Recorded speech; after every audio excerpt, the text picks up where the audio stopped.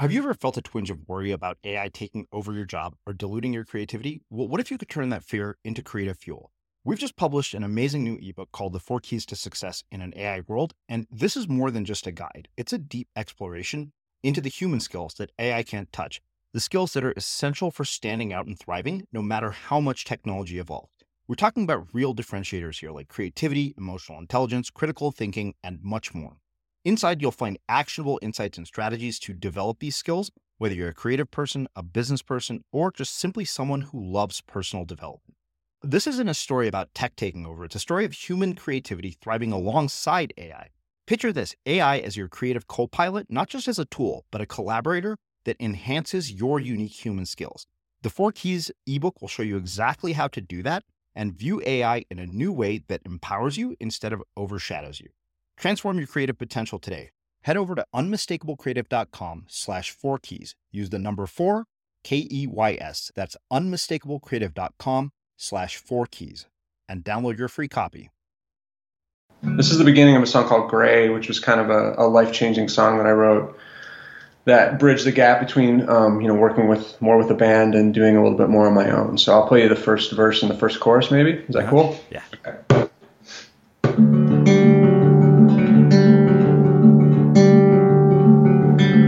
Up and down the stairs we went, in the gray of a winter that wouldn't end. An old black dog, bad hips and a cough. Some days we'd have to carry him the last flight off.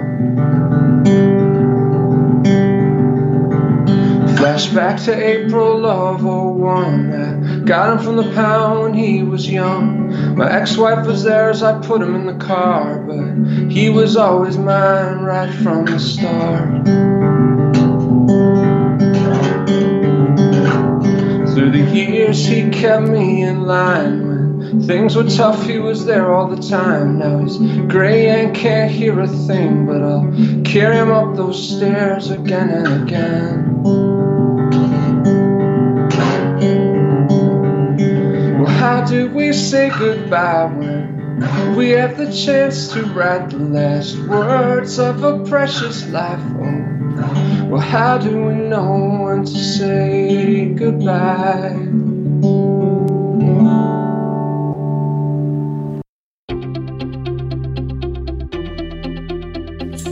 I'm Srini Rao, and this is the Unmistakable Creative Podcast, where you get a window into the stories and insights of the most innovative and creative minds who've started movements, built thriving businesses, written best-selling books, and created insanely interesting art.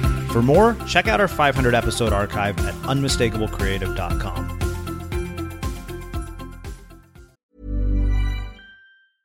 A lot can happen in the next 3 years. Like a chatbot may be your new best friend. But what won't change? Needing health insurance. United Healthcare Tri-Term Medical Plans are available for these changing times. Underwritten by Golden Rule Insurance Company, they offer budget-friendly, flexible coverage for people who are in between jobs or missed open enrollment. The plans last nearly 3 years in some states, with access to a nationwide network of doctors and hospitals. So for whatever tomorrow brings, United Healthcare Tri-Term Medical Plans may be for you. Learn more at uh1.com. Hiring for your small business? If you're not looking for professionals on LinkedIn, you're looking in the wrong place. That's like looking for your car keys in a fish tank. LinkedIn helps you hire professionals you can't find anywhere else, even those who aren't actively searching for a new job but might be open to the perfect role. In a given month, over 70% of LinkedIn users don't even visit other leading job sites. So start looking in the right place. With LinkedIn, you can hire professionals like a professional. Post your free job on linkedin.com/people today. Burrow is a furniture company known for timeless design and thoughtful construction, and free shipping, and that extends to their outdoor collection. Their outdoor furniture is built to withstand the elements, featuring rust-proof stainless steel hardware, weather-ready teak, and quick-dry foam cushions. For Memorial Day, get 15% off your Burrow purchase at burrow.com/acast, and up to 25% off outdoor. That's up to 25% off outdoor furniture at burrow.com/acast. Hey, I'm Ryan Reynolds. At Mint Mobile, we like to do the opposite of what Big Wireless does. They charge you a lot, we charge you a little. So naturally, when they announced they'd be raising their prices due to inflation, we decided to deflate our prices due to not hating you. That's right. We're cutting the price of Mint Unlimited from $30 a month to just $15 a month. Give it a try at mintmobile.com/switch. $45 upfront for 3 months plus taxes and fees. Promo rate for new customers for limited time. Unlimited more than 40 gigabytes per month slows. Full terms at mintmobile.com. Many of us have those stubborn pounds that seem impossible to lose, no matter how good we eat or how hard we work out. My solution is PlushCare. PlushCare is a leading telehealth provider with doctors who are there for you day and night to partner with you in your weight loss journey. They can prescribe FDA-approved weight loss medications like Wegovy and Zepbound for those who qualify. Plus, they accept most insurance plans. To get started, visit plushcare.com/weightloss. That's plushcare.com/weightloss.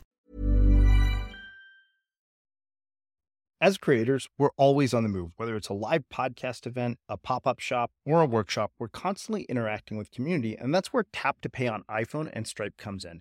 Imagine this. You're at a live event, a listener loves your merch, or a participant wants to sign up for your course on the spot. With Tap to Pay on iPhone and Stripe, you can accept their payments right there and then, right from your iPhone, so there's no extra hardware or no delays. Total game changer. It's not just for creators. Any business owner can do this. It's about making transactions smoother and much more personal, growing your business in your way. We've been using Stripe for our products and courses for a long time, and now with Tap to Pay on iPhone, you can take your business to the next level too. So visit stripe.com/tapiphone to learn more. Remember, folks, with Tap to Pay on iPhone and Stripe, your business is always at your fingertips. Joe, welcome to The Unmistakable Creative. Thanks so much for taking the time to join us. Oh, well, it's an honor to be here. Thanks for having me. Yeah, so, you are one of our listeners who wrote in, and you told me a little bit about what you do as a professional musician, but prior to being a professional musician, you were working as a paralegal.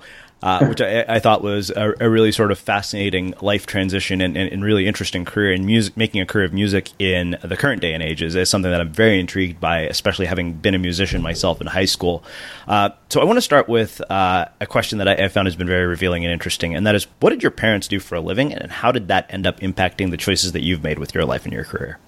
Yeah, sure. My dad, the primary part of his career was in the life insurance business, first selling it and then training agents to sell it. And my mom, both of them are actually musicians by education. And so my mom taught piano out of the house when I was a kid, and she also did some regular teaching. And then she actually wound up working as an executive assistant in the life insurance business as well. So they both wound up in the life insurance business. So, I mean, how did that influence the choices that you made? Like, what impact did that have on you? Well, from kind of a worldview standpoint, I was always interested in, I guess, financial safety at first, and security, which is, if you're going into a career in the music business, is not what's happening for you. But it also showed me that you could pursue an education in the arts and still find a career after that wasn't necessarily connected with it, but stay involved in it. Because even though they both wound up in life insurance, my dad continued to play piano, which is an instrument. My mom continued to sing and do theater, and they still do. So I think I felt like there was a little less imperative in my education to find a career in it, and I strove to instead try to broaden myself and go after things that interested me. Did you have this burning desire to be a musician ever since you were a kid? Yeah, I did. I saw, the turning point for me was seeing the Twisted Sister video, We're Not Gonna Take It.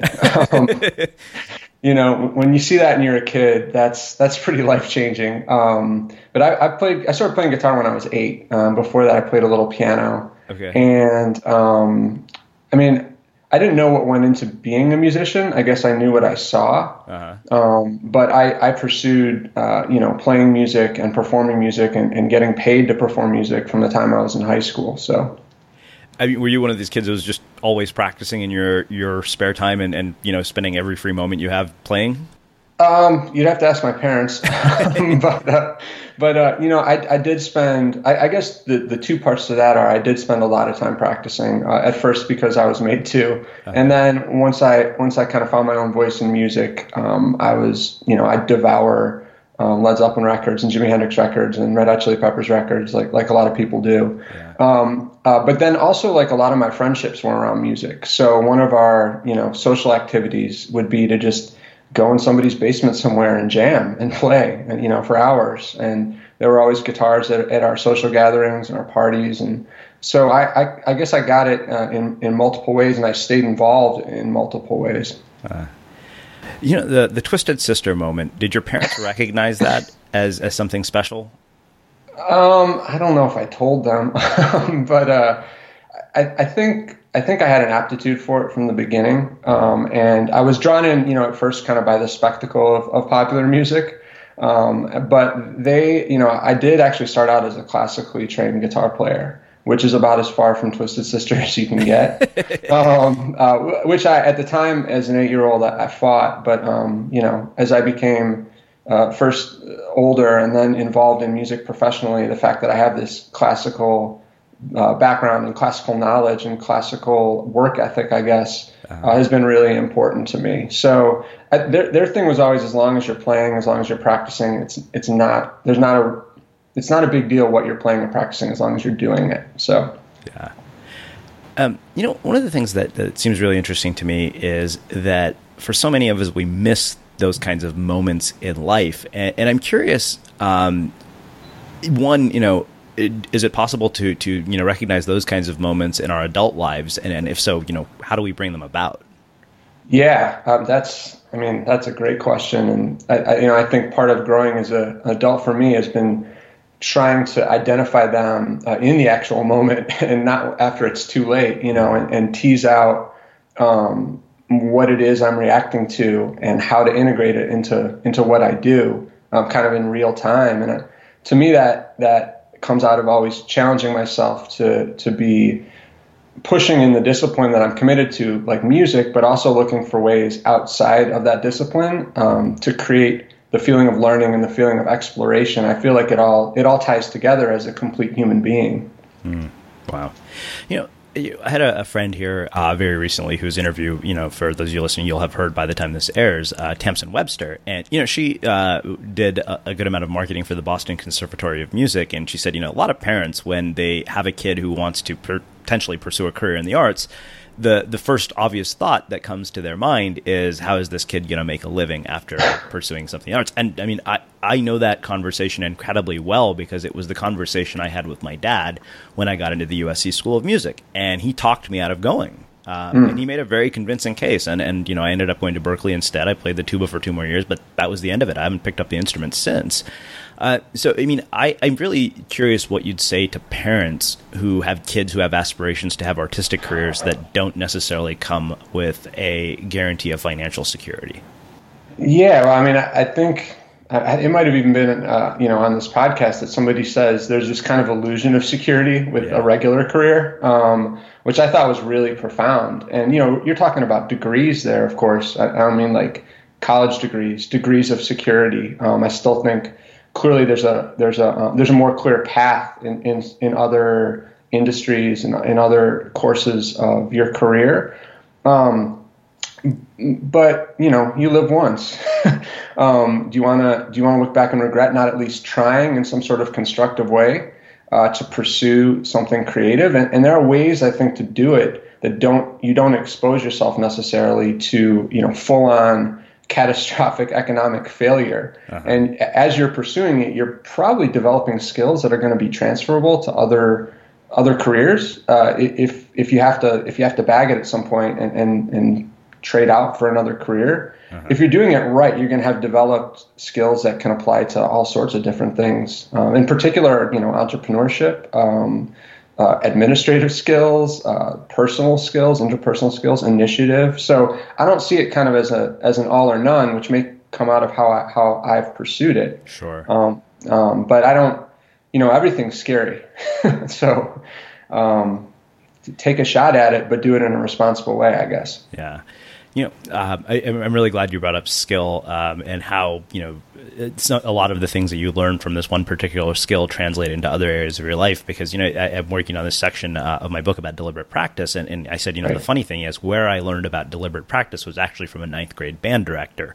Right. And the funny thing is everything he taught me, I still apply to this day as a writer. And I understood the power of consistency because of what he taught me. And it's kind of mind blowing that it came full circle 20 years later. later.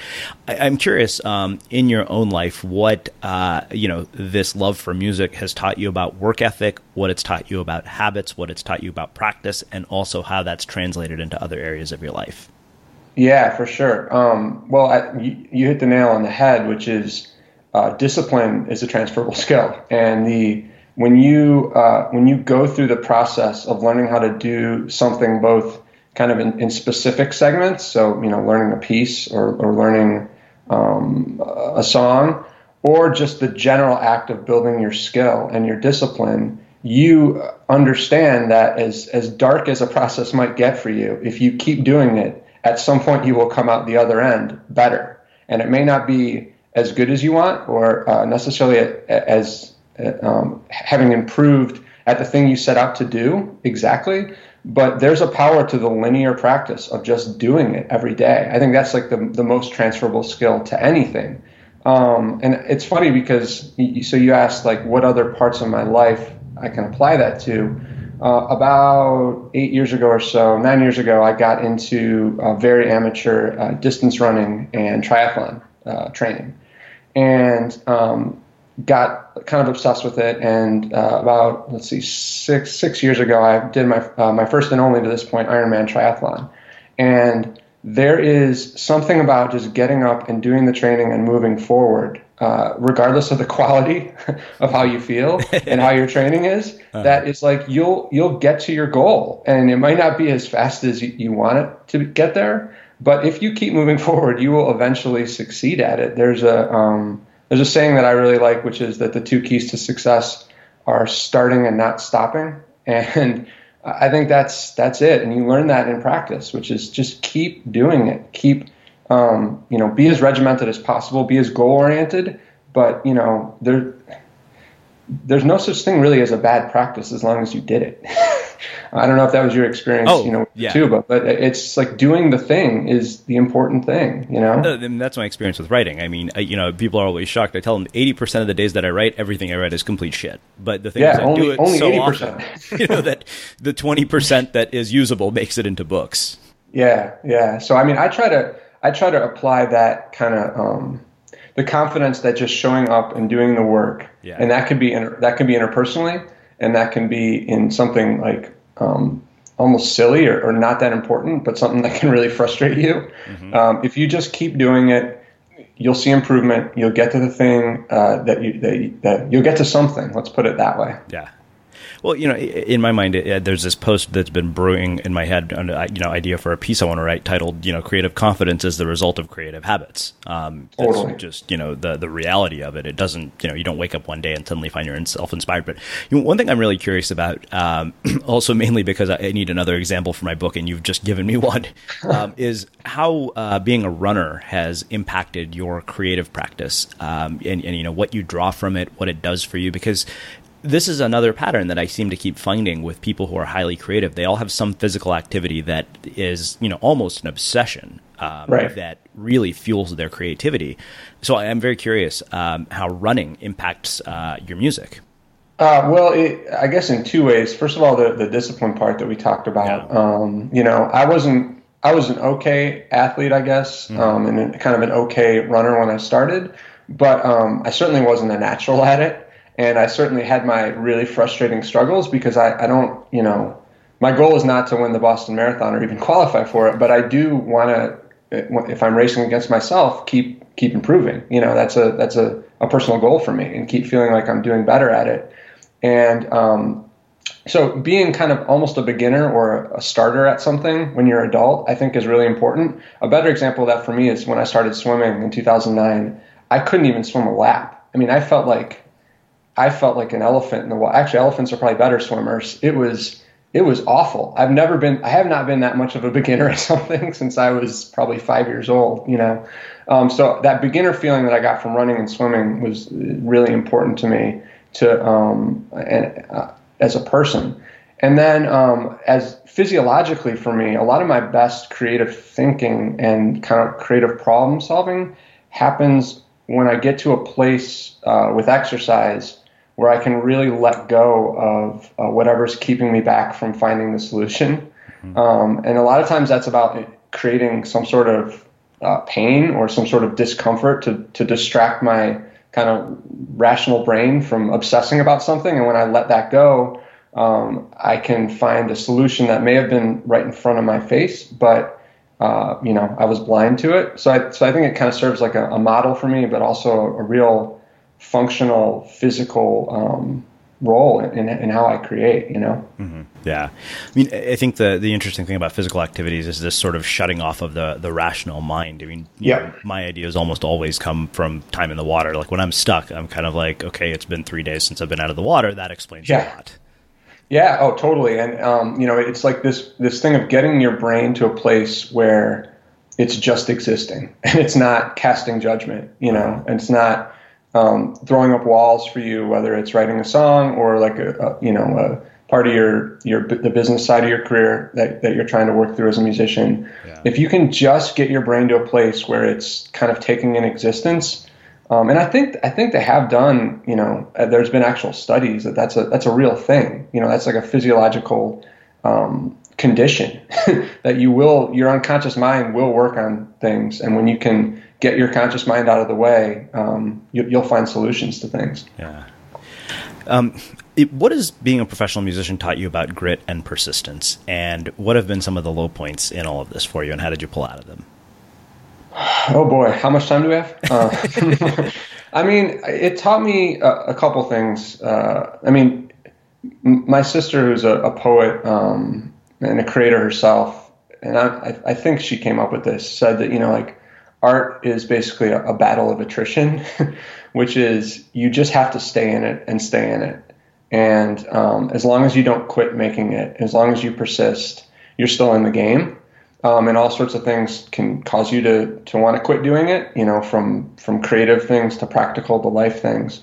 So I think it once I locked into the fact that I wanted to do this for life in some form, and that I was in control of at least doing the creative part, which is the part that I get the most out of, that was kind of like a burden off of, a perspective that allowed me to lift kind of a goal-oriented burden that gets in the way, I think, of a lot of musicians in general, or certain like milestones that you think you have to hit at a certain point in your career, or, maybe this is most important, like being a musician today looks a lot different for everybody than it did even like 10 years ago, or for certainly when I was like thinking about becoming a musician in high school, that's pre-internet as the major player in it. Like, how do you have to be flexible and be ready for your career in music or arts or anything to look different as you go through it, as long as you stay in it. It's actually kind of a good sign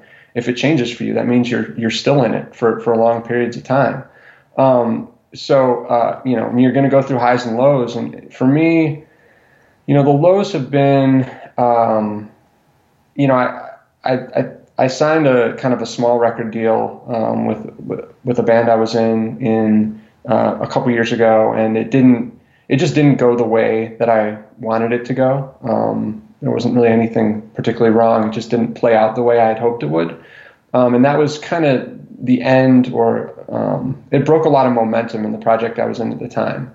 And it kind of forced me to reassess how I was going about music. And at the time it was like really, really demoralizing because I had a different picture in my head for what the result was going to be. But it played out okay in the end, because it forced me to really drill down and analyze how I was trying to succeed and whether that was the smartest way to succeed for me. Creatively, the low points are, well, as a writer, they're the dark days when it's not coming out right, and it feels like it will never come out right, and then you're not sure if it did come out right. So that's an up and down process that I feel like you just have to kind of set aside on a day-to-day basis. And then, a big part of my music career has been this traveling performance I do of Homer's Odyssey, and I stopped doing it in the late 2006 to 2010 because I thought it was a dead end for me. And I was also at a kind of a weird place personally where I couldn't pursue it. And so I think that I kind of feel was a dark day for me because I had very little confidence around it. I couldn't see a way forward with it. And And that may have had to do more with me personally than the actual project. But I don't look back on that time fondly, other than the fact that I came out the other end and have made it happen in a different way after that. Yeah.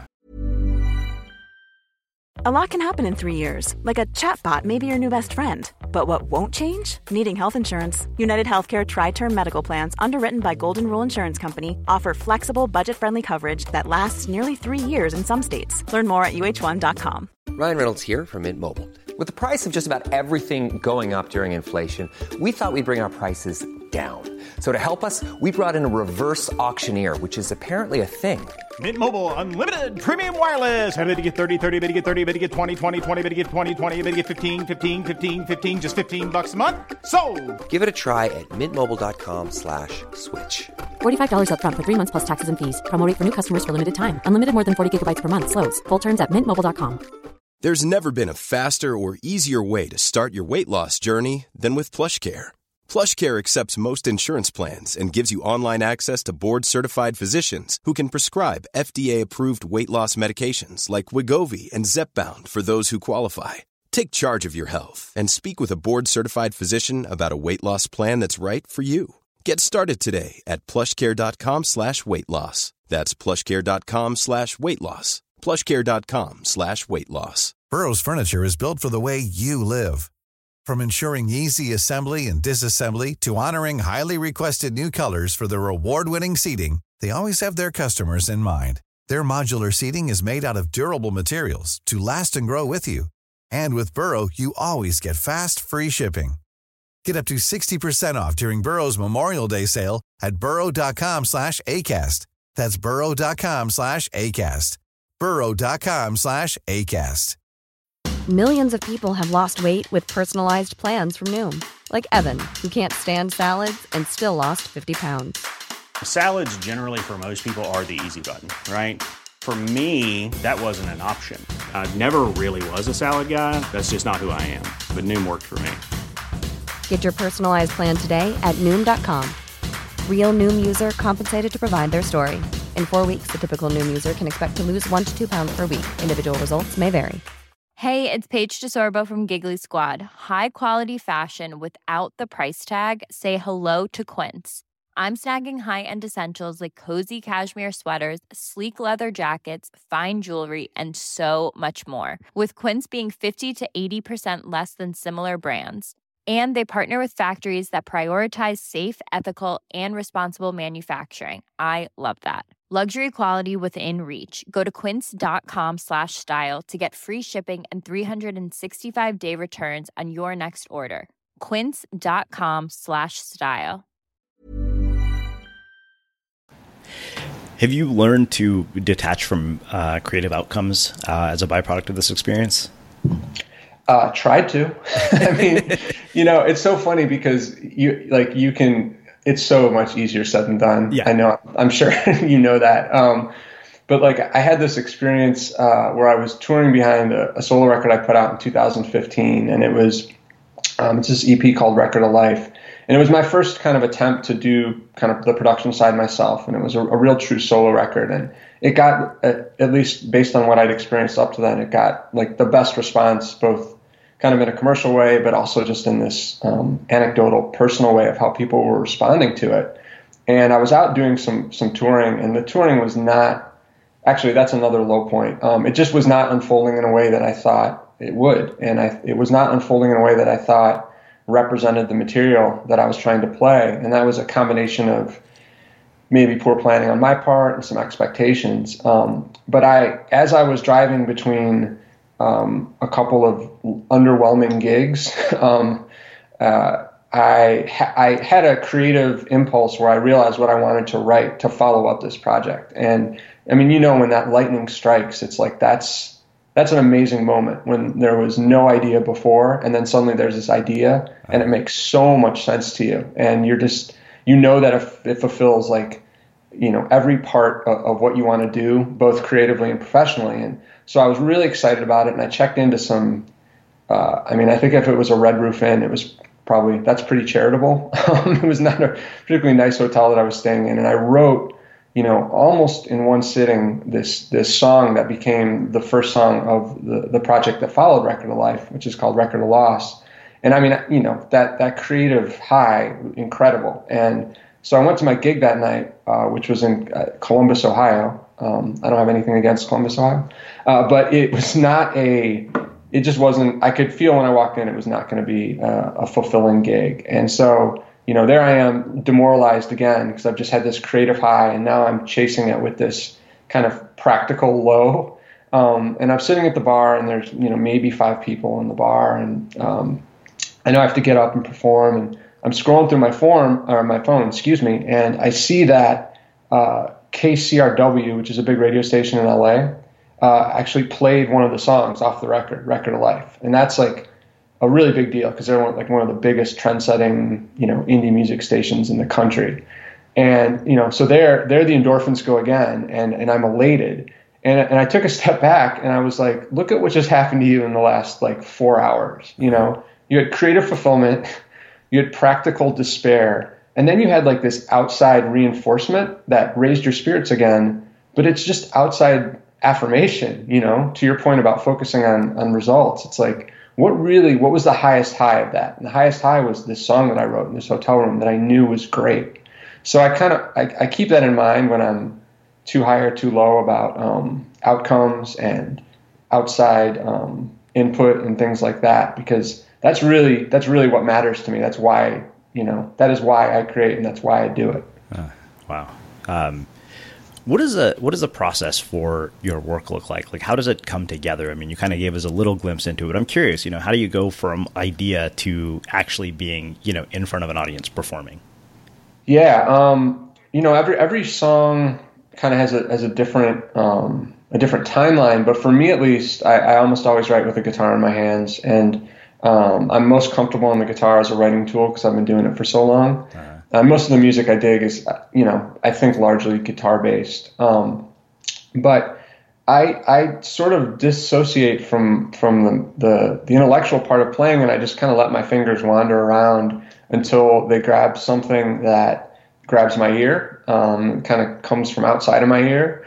And when I lock into something that grabs me, then I'll start to develop it a little bit musically, and I'll see if maybe there's a kind of an underlying structure or chord pattern that I can work around, that I can sense. And so I'm like a music first guy, and then lyrics generally. And the last couple of years I write usually with a particular project or a group of songs in mind. So lyrically there's usually a kind of a structure or an agenda, or I'm writing with a theme already. And sometimes the lyrics come out really quickly and my instincts are correct. And sometimes they don't come out quickly at all. And several months later, I'm still dissatisfied with a couple lines here or there. Mm-hmm. I used to be the type of person that wrote 2 or 3 songs to get one that I felt comfortable recording and bringing in front of people. Yeah. But that's come down a little bit the last couple of years. I've kind of become a less volume writer and a little bit more I kind of know now, I think, right off the bat if the song is worth chasing all the way to its end. Uh-huh. And then at least for me, I usually start thinking about how I'm gonna fix it, how I'm gonna affix it rather, and record it. And then at the point after that is when I'll actually bring it in front of people and perform it. And then there's a whole process of how do you represent what form does it take in front of people versus what form does it take when it's recorded? Because those can be, there's some people that will try to represent a song exactly as it's recorded in front of an audience, but I tend to try to explore different ways to bring that song and that song form to life, and embrace kind of the specifics of a performance situation versus a recording situation. So this might be a very unusual request, but do you happen to have a guitar by you? Oh man, I do at another place in my house. I should have brought one up. Do you want me to go grab it? Yes, I do. So this is the beginning, and I'll sing a little bit too, if that's cool. Sure. This is the beginning of a song called Gray, which was kind of a life-changing song that I wrote that bridged the gap between, working more with a band and doing a little bit more on my own. So I'll play you the first verse and the first chorus, maybe. Is that cool? Yeah. Okay.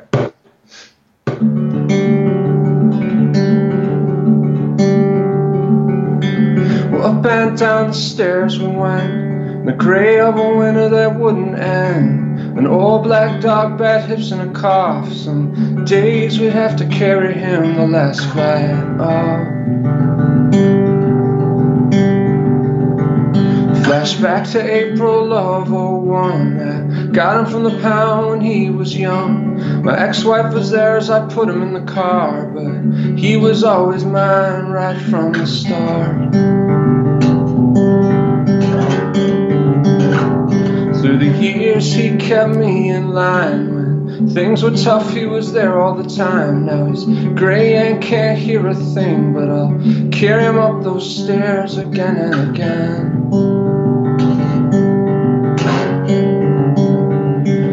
How do we say goodbye when we have the chance to write the last words of a precious life? Oh, well, how do we know when to say goodbye? That work? Yeah, that was very cool. Cool. Which actually, I think, really makes a nice segue into a question I have. How much of your music and your material is inspired by your real life? Well, now pretty much all of it. Could you tell? Yeah, absolutely. I made a transition after this record deal kind of fell through, and I started running into kind of a logistical dead ends with having a band and making music in a band setting, because it's really expensive to take 4 people on the road to tour. And I was looking at what it would cost to do that, which is still a thing you really need to do to sell your music.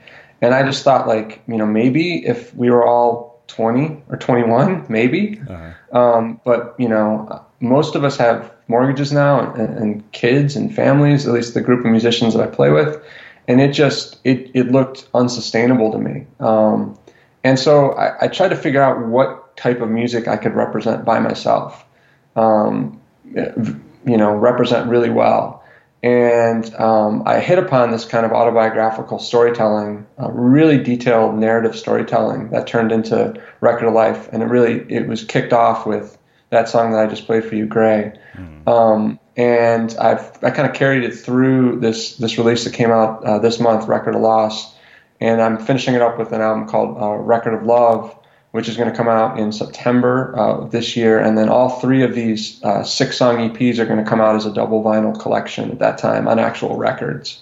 So I did, for at least the last couple of years, create incredibly autobiographical music that I hope has an arc, and that I hope, what I discovered was that in disclosing details, it creates vulnerability, and people are able to kind of find their own way into your stories. If you're writing about things that happen to everybody, like loss, like losing family members, or love, or your friends from high school, or whatever it is, if you can write about common human experiences, some people say, write your lyrics as broadly as possible so people can hear whatever they want. But what I found, at least for me, is that I've had more success being very specific and creating vulnerability and specificity around that. And then people will do their own work. If you're writing about your grandparents who are sick, everybody has had grandparents who are sick, or family members. So it was a real revelation to me, and really encouraging. Wow. So I'm curious, walk me through sort of the journey from, paralegal to transitioning into a full-time professional musician. And I'm very curious about what the experience of touring, especially when, some of your touring involves living room performances, looks like nowadays. Yeah. I worked as a paralegal, somewhat part-time, mostly part-time for the last 8 years, but really for almost 10 years after college. And I had a good situation in that my boss allowed me to work part-time and pursue some music on the side. So I kind of had this long period where I wasn't leaning on music solely for my income. And I also had this job that had, I had a 401k, and I had health insurance as long as I'd worked 15 hours a week or something like that. It was a really good situation. It really allowed me time to get my feet under me. The downside of that is you can get a little bit too comfortable, and you can start to just lean on this more secure side of your life, and not take risks in the side of your life that you need to take risks, and not fully engage your soul and your energy in that thing. So towards the end of 2009, through a couple of circumstances, I got the opportunity to do some guitar teaching here in Chicago, in the city, kind of out of the blue. And my wife and I sat down and we looked at the finances, and we said, like, how much money do you have to make doing this teaching thing where you can keep a guitar in your hands so that you can fully just wake up every day and dedicate yourself in some measure to music? And we kind of figured out a way to make it work, and we kind of came up with basically like a 5-year plan on it. And then I just went for it and walked away from that job. And so at the beginning, I did a lot more heavily on teaching private guitar lessons because, and I'm really lucky in that way, in that some people don't like to teach, and I really like to teach, both because I enjoy it, and also I think it kind of keeps me honest as a musician, and it forces me to think like a beginner almost all the time. Mm-hmm. And also it keeps the spirit alive a little bit to watch beginners like start to get it, and to watch how much people want to be, how much people want music and to be able to play it. It really makes me appreciate like what I have, in terms of how hard I've worked and whatever natural gifts I have for it. It's something people want, and if you have it and you worked at it, you should be appreciative of that. And that's what kind of teaching did at the beginning and still does for me, because when I'm not touring or playing shows, I still teach as much as my schedule allows, as a way to keep steady income, and also, for those reasons. And so then once I walked away from the paralegal job, I had to kind of assess what assets I had in my musical catalog and what was working and what wasn't. So I kind of attacked it in 3 different ways. I had written this record that I released under the band name Paper Arrows, which did okay and people seemed to like, and we did some shows and it got some attention. The project got some attention on college radio, and I was able to license some of that music to some shows on MTV and E! Network. So I saw that there was there was a way to make a little bit of money with music through licensing, to at least get something coming in. And then the biggest thing was this project I'd written, which was a kind of a modern musical interpretation of Homer's Odyssey, believe it or not, that I found a lot more interest and excitement than I thought I would for in starting out in high schools, and then also developing into colleges, who bring me in to play this 30-minute version of Homer's Odyssey and then lead discussions around it and around Greek culture and Greek literature and oral tradition. And I knew I had this thing because I'd written it and I'd done some work with it, but it really turned into this sustainable touring income that a lot of musicians, it's what you look for as a musician. So most of the touring I do that's not, that's traveling, is around this Odyssey show. And that can be done in an auditorium, in a classroom, in a living room, just about anywhere. But it gave me this model for then when I switched over from this band format to a more personal solo format, to try to emulate, the successes I had with that. Mm-hmm. What's it like to go from being on a stage in front of, a big giant room, massive audience, to, the intimacy of a living room? Because I know I've heard about the living room tours, and I've heard, of big, really big known bands that have started doing it at moments. And yeah. I always wonder, what is that like? Because you may have seen, there's a really interesting documentary on Netflix about the band Journey, and it's about a karaoke singer in Manila. Yeah. Arnel Pineda. Who sounds exactly like him, which is incredible. Yeah. And so he ends up becoming the lead singer for Journey. It's an amazing documentary, but I'm curious, what is the experience viscerally like to go from like the sort of, spotlight to being in a living room? Yeah, well, I think the smaller the show, the more intimate, the kind of scarier or the more intense it is. So like I've, performed in front of 800 people, and that's kind of anonymous. Like you can't just focus on one person when there's that many faces, mm-hmm. and the room's big. But when, so you can't maybe even see the whole room at once. But when you're in, say, like a living room with 12 people and they're sitting 5 feet away and you're unamplified, you're not even going through a microphone, and they're all paying attention, and you can see that they're all paying attention. For me, at least, it's, I mean, you would think that being in a bigger room in front of more people would be more, quote unquote, intense. But for me, the smaller and the more intimate the audience, the more intense it is, and the more kind of, I don't want to say nervous. It's nerve wracking. It's more nerve wracking with a small audience in a small setting. Yeah. Yeah, you mentioned the people that you teach, and something about that really struck me, this notion of when somebody gets it. I can only imagine that feeling. It kind of takes me back to, being in high school when, you get a measure and you're like, oh my God, I've been struggling with that forever and I finally got it. What is it that your students who seem to continually thrive have in common? Well, a great teacher? No.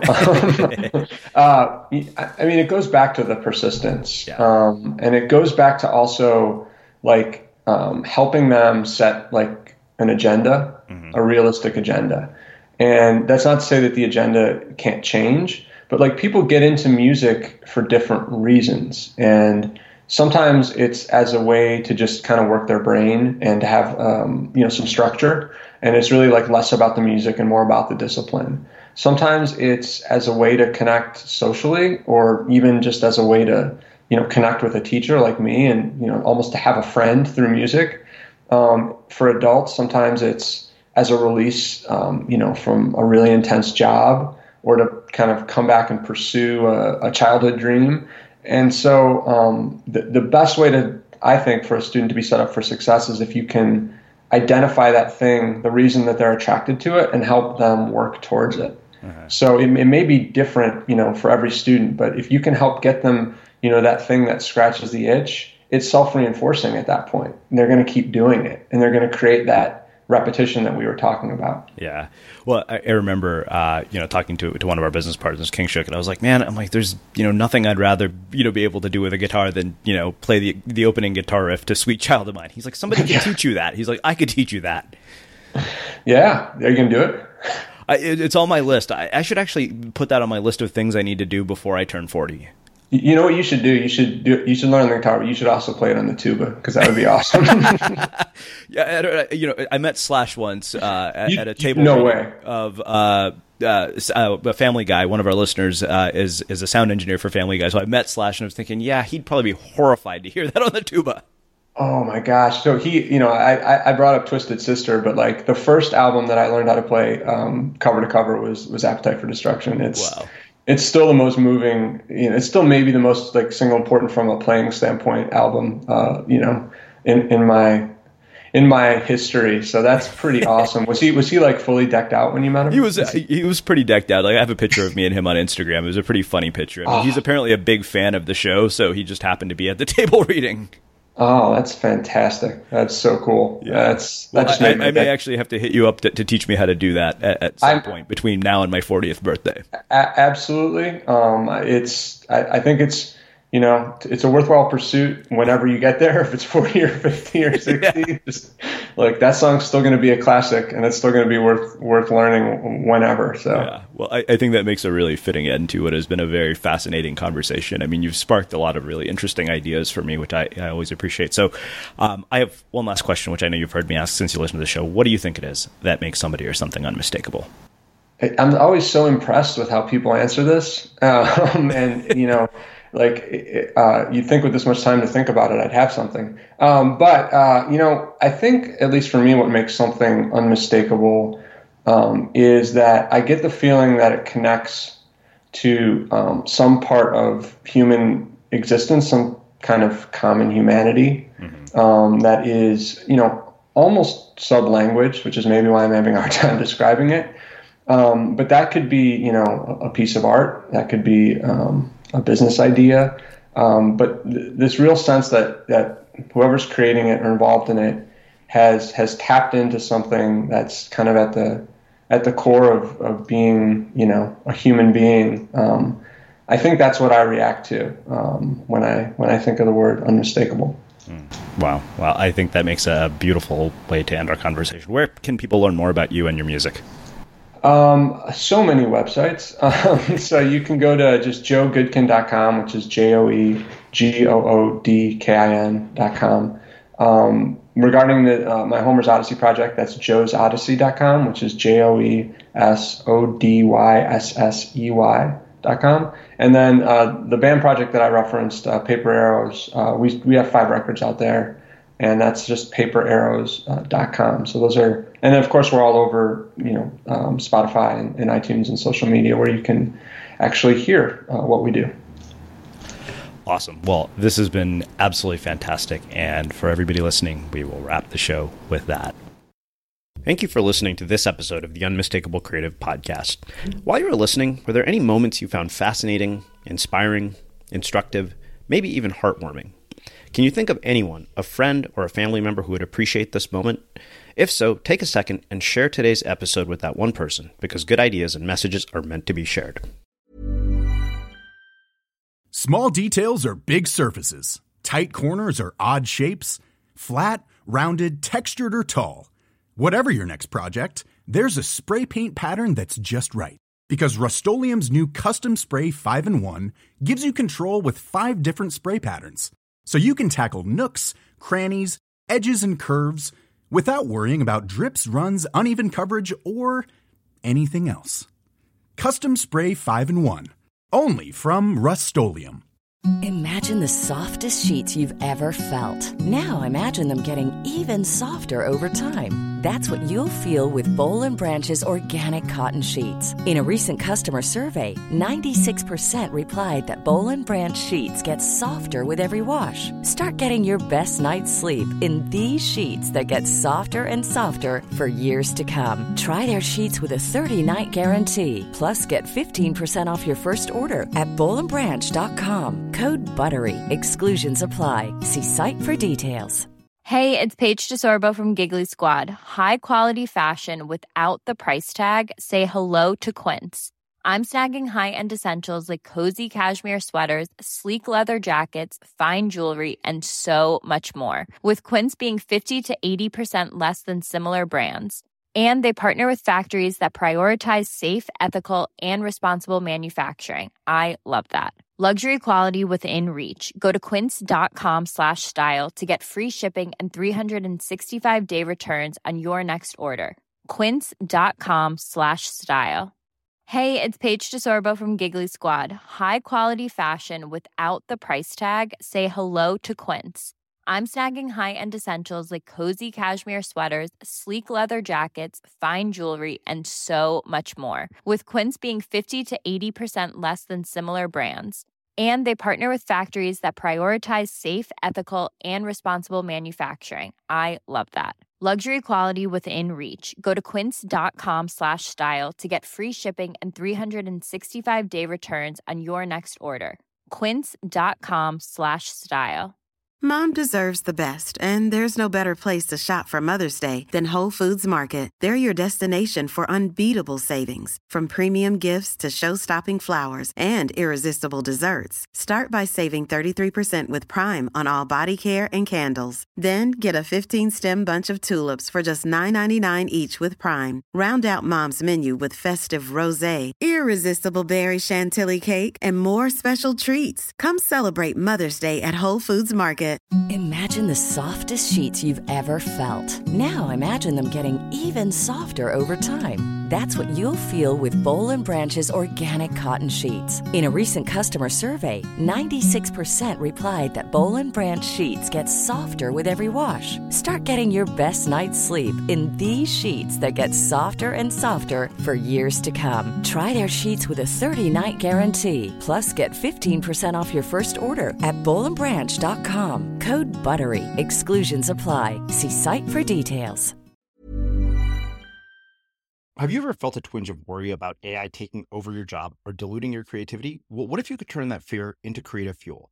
We've just published an amazing new ebook called The 4 Keys to Success in an AI World, and this is more than just a guide. It's a deep exploration into the human skills that AI can't touch, the skills that are essential for standing out and thriving, no matter how much technology evolves.